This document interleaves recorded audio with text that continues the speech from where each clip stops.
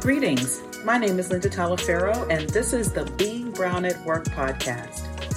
I help Black and Brown female professionals confidently and expertly navigate the corporate world so that they can reach new career heights and establish their seat at the table.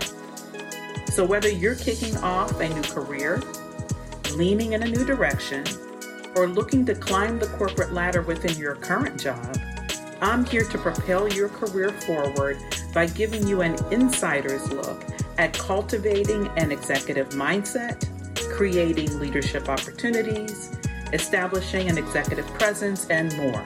So join me every week as I guide you towards becoming a leader in the corporate world and show you how to step into your true power and potential. Greetings, everyone. It is that time of the week. Yes, my favorite time. I know, I always say it. What the heck? I'm not going to change. So I think you guys, if I didn't say it, I think you guys would think something was wrong. So favorite time of the week. Welcome to Being Brown at Work Live. And I am sure if you have been with me any amount of time, you recognize this face of my guest. It's a recurring guest. But if you happen to be new, I'm going to introduce you just briefly to her. And we're going to have part 2 of what was a phenomenal conversation that we started before the holiday. So this is Cheryl Thompson. She's the founder of CADIA, which is Center for Automotive Diversity, Inclusion, and Advancement. And I just want to say, you hear automotive, but Cheryl and her group work with anyone across all industries on this critical work that's around DEI. CADIA is a mission-driven organization that supports diversity, equity, and inclusion for the automotive industry and other industries by providing professional development for individuals, along with resources, programs, tools that drive organizational evolution, which is, I think all of us would agree, is so critical. What we need truly is an evolution around the workplace, around corporate America. Welcome back, Cheryl, to Being Brown at Work Live. Oh, thank you, my friend, Linda. So happy to be here. Really happy that you had me back. That's good. Oh my gosh, Cheryl, it's an honor. It's an honor and a privilege. You know, last time we had such an excellent conversation around, as you stated, the work that I do, because as those of you out in the audience know, the work that I do is focused around the individual, you know, helping Black and Brown women really own their stuff, because we can get in our own way, and then also implementing tools and methodologies so that irrespective of what be going on around us, that we can navigate that landscape successfully, right? And get to what you hear me say, seat at the table, however you define that next level opportunity in your career. So I do that individual work, or, you know, facilitate workshops with groups around the work you do within yourself. But what we're going to talk about tonight, in part 1, Cheryl shared her story of the challenges she had in the automotive industry, and also conversation we had around that individual work, really being our own allies and that type of stuff. But today, what we're going to talk about is the systemic change. And Cheryl says something that I think is wonderful, and I don't want to misquote it. So I'm going to find it here in my wonderful notes. She says, what do organizations need to do through the DEI lens and retool for equity? Retool for equity. Fabulous. Because she also shared, right, Cheryl, isn't it right? Because Cheryl shared with us, and you might want to comment a little bit on this, Cheryl, that workplace systems were created in the 50s. Yes. Right. Yeah. By men, for men, because that's who was in the workforce. I'm not faulting them for that, but we need a refresh. we need to retool. Yes, exactly. Yeah, no fault, because you're right. That is who was in the workplace. Women did not start to advance into the workplace until much later than the 50s. So Cheryl, why don't you kick us off? You know, we're talking about systemic change. I mean, if there are some leaders in the DEI space or anyone in organizations, and they're right now, because we know it's been kind of an uneasy landscape since the unfortunate George Floyd incident, which has really kicked this resurgence off, right, on DEI. Why does it matter? What would you say systemic change is necessary? Why? Why does it matter? Well, you shared your work is focused on the individual. And that's really where my work started. I felt like I got in my own way just being a female in my corporate career. And that's really where Cadia started was, helping the individual. But I quickly realized if we don't have leaders on board, really committed and being courageous in making that change that needs to happen, if we're not creating inclusive cultures so that when we do bring in women, people of color, other underrepresented groups, if the system isn't ready to receive them, they're not going to stay, and we're wasting a whole bunch of money. And the systemic change, I think, is really, really important because if you don't put systems in place, if you're not changing your systems, you're relying on the kindness and the empathy of individual leaders, right? Mm-hmm. Yes. And what happens when there's a crisis? Let's just say that I lost one of my top performers in a critical skill, and I have a friend who's going to be a shoo-in, right? What's going to happen? I'm going to put someone in that role that looks like me, I'm comfortable with.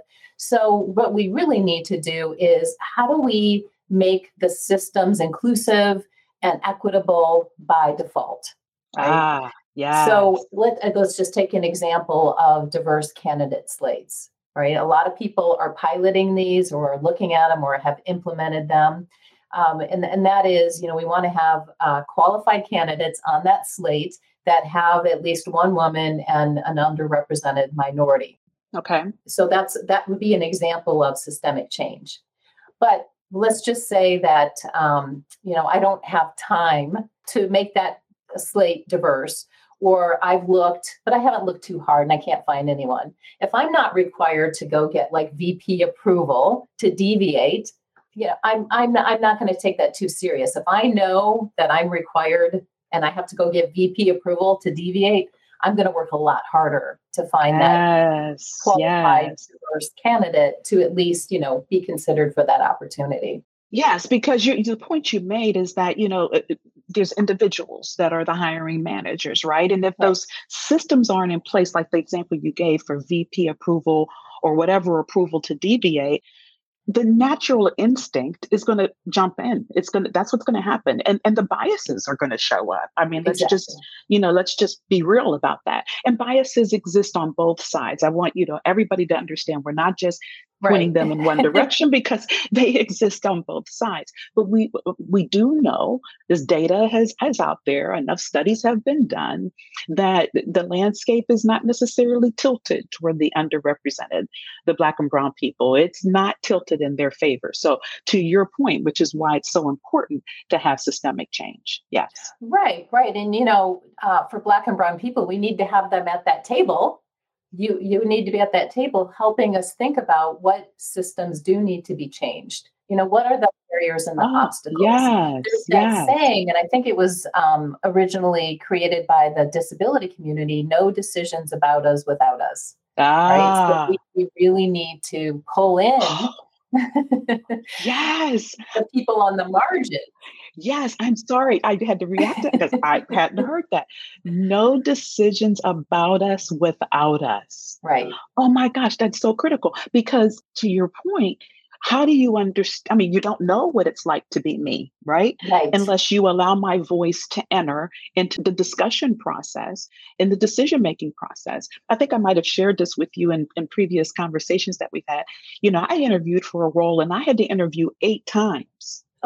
8 for the same position. And I had to bring in the evidence of some of the stuff that was on my resume. Oh, you're kidding. And I know, Cheryl, and I didn't ask the question, but I knew that I knew. All the other candidates weren't doing that. Right. One, they weren't all coming in 8 times. They weren't bringing in evidence. So it's important if you're putting together your interview process and your vetting process or whatever you call it, to hear from people like myself who's had those experiences, right? Or statements made about my hair, or they see an organization and they make a decision. I know some people in the past, no one recently, thank goodness, that will look at someone's name and decide. Yep. Yep, that is another systemic change to take those identifying characteristics off the resume, the names off the resumes, right? You can do that, Yes. or you can use it as a tool, a teaching tool, right? Going through the resumes, first pass, who gets thrown out, who stays, and then Yes. just looking at it, how do we do? And use How'd that as a we teaching tool. Yes, no, exactly. Because I don't, you can't look at my resume today and tell, clearly my name, Linda Talaferro, you would never even guess, right? And Mhm. my daughter is the same way. There's nothing on her resume. She's a third year law student that gives you the impression she's a Black woman. So, that part of the And you system, shouldn't have to do that. true, we shouldn't. You're right. Good point. Good point. So we understand, and there's also want to add this comment that I'd love for you to kind of take us into some areas that you think are critical that companies or those individuals leading this effort should focus in on as they're thinking about systemic change. But we all have seen the studies around the benefit of having a diverse group of people at the table at organizations, right? You hear it often, revenue increases. I bring my experiences, my way of thinking into the environment, and it adds those nuances and kind of shifts the direction, the strategic even approach in a different direction. There's value in having everyone represented, right? Value in Right. having that.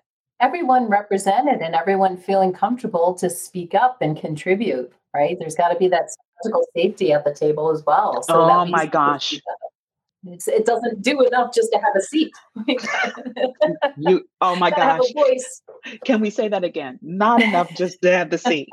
You have to have the voice, and you That's have to right. have psychological safety around using your voice. Yes, the belonging piece, the inclusivity has to exist, Cheryl. Just no doubt. Right. Yeah. So if we've got someone in the audience, Cheryl, listening, and they're saying, "Okay, yeah, I get it, I get it, I get it.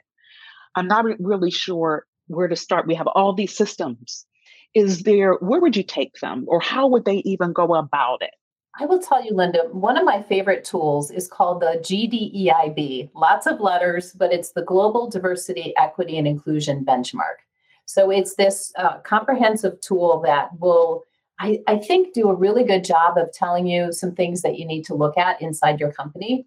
So this tool was put together in 2006 by 106 global experts that have been doing diversity and inclusion, this equity we've started talking about in just the last couple of years. And it gets updated frequently. They just updated it 2021 in April to include more elements of equity. And it looks at 15 different areas within a company, and it's split up into 4 groups. And the first group is all about the foundation.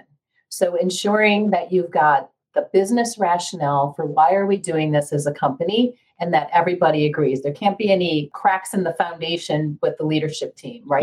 Wherever Okay, that yes. wink link is going to be a problem, because then everyone doesn't buy into it. Everyone doesn't believe. So really having that leadership team on board is number one. Having leadership accountability for the decisions and the processes and the retooling of the systemic change that has Hmm. to be in place, and then some type of governance for DE&I. So that's the first part. The second part is the internal, and I think this is the biggest opportunity for that systemic change, because it's looking at how do we recruit, looking at, are we going to the same schools because all of our recruiters or our hiring managers went to that school, and that's the good engineering school, or that's the good, we get good finance or controllers out of that school. But really looking at, how do we expand that talent pool and make sure that we're looking at fishing in all the ponds. Yes. It's also looking at how are we assessing performance. We know that let's just talk about gender for a minute. Women are more likely to be assessed on their personality, and men are more likely to be assessed on results and outcome. And I'm not a person of color, but I would imagine that there's probably a nuance in there for people of color as well, Oh, right? yes. Yes. And Yes, I there have is. seen some data that said people of color are more likely to be put on a performance improvement plan. Well, what's going on there, right? So Hmm. it includes looking at and maybe auditing performance reviews. And then also looking at how are we positioning people for advancement? Are they getting access to mentors? Are they getting access to sponsors? Are they getting stretch assignments? and really keeping a list of that. And do we have parity with the dominant group? Let's just say white men in automotive, because that is the dominant group. Do we have parity with women and people of color and other underrepresented groups for who's getting those high profile, high visibility assignment exposure that are going to set you up for advancement, right? We know in automotive that operations, anything having a P&L responsibility, anything that's customer facing, that's going to set you up, right? Yes. So it's looking at how people are recruited, how people are hired, back to the diverse slate of candidates, ensuring there's diversity on that interview team, ensuring that you've got education. You mentioned bias. We all, if you have a brain, you have bias, right? Yeah, absolutely. We all have it. And we do. We need to be educated on what is bias, and we need to be reminded. So I have this cheat sheet. You can't really see it. But, when I do training on unconscious bias, it's like, let's pull this out every time you're doing anything having to do with leaders, having that ability to make a decision, because it comes up in, all of the phases of talent management. And just remember what the biases are that are most common that come up during talent development. So that's a huge piece. That's all the stuff you just mentioned is just phenomenal. And I agree with you. What are the letters again? GDEIB. So it's just Global Diversity, Equity, Inclusion Benchmark. Got it. It's free. It's free. Can you believe it? It's free. Wow. Yes. Wow. And if you want to use it to assess your company, all you have to do is ask for permission.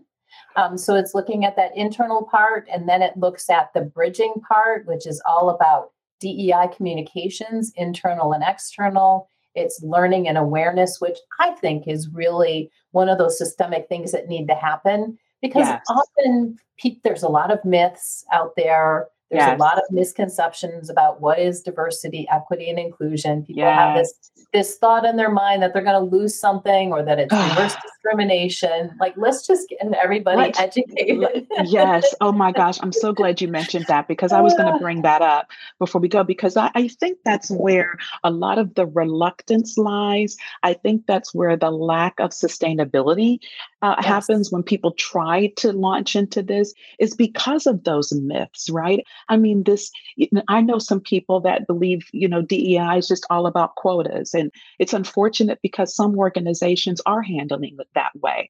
Hey, I need to see X percentage here. And they're even tracking percentages. I'm like, oh my God, can we just not go back to the 70s or 60s where there was quotas?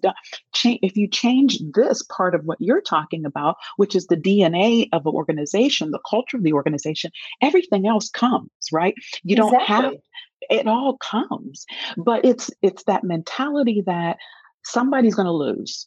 And I remember sharing with someone, look, when you start tracking these numbers, or when you have a hiring manager or someone that has a team, and you say he happens to be a white male, and you say to him, your performance review, one of your goals is around you having X percentage women, or you having X percentage Black women.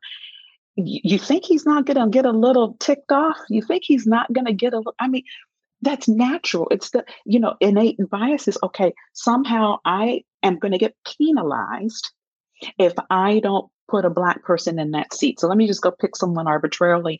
Then they bring them in, and then they ignore them, mistreat them. Next thing you know, they're on a pit. And then they're like, see, I told you. Yeah, exactly. Boom. Exactly. Then they're like, see, I told you, but I do it. And so I think to start with it, that conversation, what you just said, is so critical.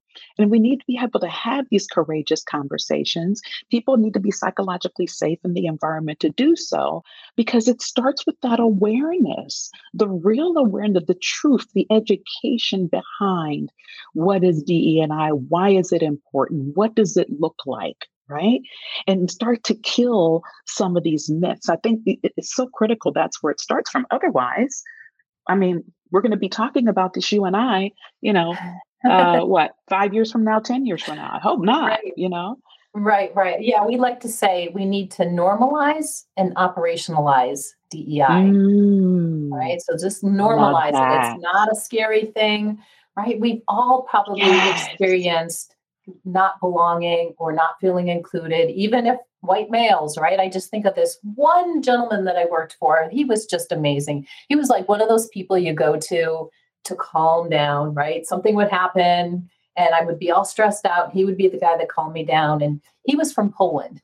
And what he shared with me was he did not speak in meetings for his first 5 years in this country because of he was self-conscious of his accent, right? So everybody has something that has made them Yes. feel not included or like they didn't belong. Yes. So let's just, acknowledge that as well. This stuff really applies to everyone. But when you're really intentional, when you look at the data and you see where you're at and you look at not the symptoms, because I would say the symptom is that number that people are starting to track, that end result. But let's look at the root cause, right? Yes. Are we losing women and people of color at a faster rate than our majority group, right? Yes. Are they getting the same opportunities to have mentorship, sponsorship, or those high visibility assignments? Are we making our benefits as inclusive as we can, right? Just think about parental leave versus maternity leave, right? Yes. Or leave for taking care of an aging parent, because women are more likely to be the caregivers, right? We've definitely seen all of that through COVID, but it's really looking at the benefits. And again, I don't know how you do all of that without bringing underrepresented people to the table for that discussion. Yes. And you can do that by tapping into employee resource groups. It's the perfect place. It's the best place. And people, they would be eager, I think, to participate in that, eager to share. But you've got to create the environment that people feel safe. And that they know that their voice will be heard. I can't tell you the number of times, Cheryl, that either myself or clients have experienced sharing the voice, and there's some type of retribution that's associated with the fact that you did speak up, right? And so that's why we talked about psychological safety earlier. It's so critical. But I'm going to tell you what, I think in today's day and age, and my audience knows this, I am a glass half full person. I am positive, positive, positive. And although people would say, oh my gosh, you're a Black woman, you really, all the stuff that's happening. Yes, in spite of it all, I still hold on to the possibility, the hope, the belief that the landscape will shift. It already has started to, right? But we'll shift it in a more meaningful manner, and we will be able to sustain it long term, which is why the work you do at Cadia is so critically important. And, if any of you are out there, I don't care what your industry is, you want to go to Cadia, search them online, go and see all the tools and resources that they have to offer. Cheryl, her and her team can come into your organization, help you assess your nuances. They even have training that you can send your people to. There's so much that Cadia has to offer. That's why your work is so critical, Cheryl. And I've shared this with you in person, and I want to say it here, corporately on this live. I can't express how much as a Black woman, I'm 35 years into my career now, appreciate the work that you do. Wish that someone like you existed back when I started. When I kind of started at the same time. So, but we both had those same challenges, which is why you do what I do and I do what I do. But I can't express how much I appreciate you and the work that you do. And no matter how many brick walls you run into, or, 5 steps you might take forward and 10 steps back, I hope you still you stay focused and intentional, because we need you. We certainly need you. Thank you. Well, it's people like you that keep me motivated and fighting that good fight and getting up every day. Absolutely. and, absolutely. Having that glass half full. Yes, for sure. So before we wrap, we've got about 5 minutes left. So Cheryl, what would you share with the audience if there's 3 to 5 things you want to leave them with? You gave an excellent resource that's out there for them to go and start their assessment, which could let them know where their opportunities are. Is there anything else you want to share with the audience before we wrap? Well, there are so many good resources out there. There is no shortage of resources. It's using the resources and the people with the power and the influence who can pull those levers and turn those knobs, right? We need to get to those people of influence because they've got the ability to make that systemic change. So I would recommend finding out who that is in your organization and having a conversation. And if you're not already talking about it, open up the conversation. Agree to or volunteer to give that feedback of what are the obstacles, barriers, what's not working for you, as an Yes. individual. Another great tool that I just found is called the parity model. Okay. So just Google parity model, and it's a wealth of information, but it also has a best practice check sheet. And so it will allow you to go in and assess, how are we doing in representation? And what are some things that, we can do to increase our representation? So it talks about having some targets out there. Now, you and I talked about those numbers. I believe you can't just look at the numbers. Alone. I think Right. the output. I think you have to look at all of the inputs, right? What is going to lead to you getting those numbers? But it also looks at equality. What are some things that you can put in place to ensure equality? So that would be things like, we've been discussing, but also compensation, bonuses, pay, making sure that's done at some frequency, making sure that people are educated on bias, so that they know where to look for it. Mm-hmm. Having some of your executives participate in listening tours, putting, let's just say, a person who's in the majority with a group of underrepresented people, having a facilitator come in and ask some questions to kind of draw out what is the experience that these people are having. Because that, I'm telling you, there's nothing that opens eyes more than that, right? Just hearing real life situations and scenarios.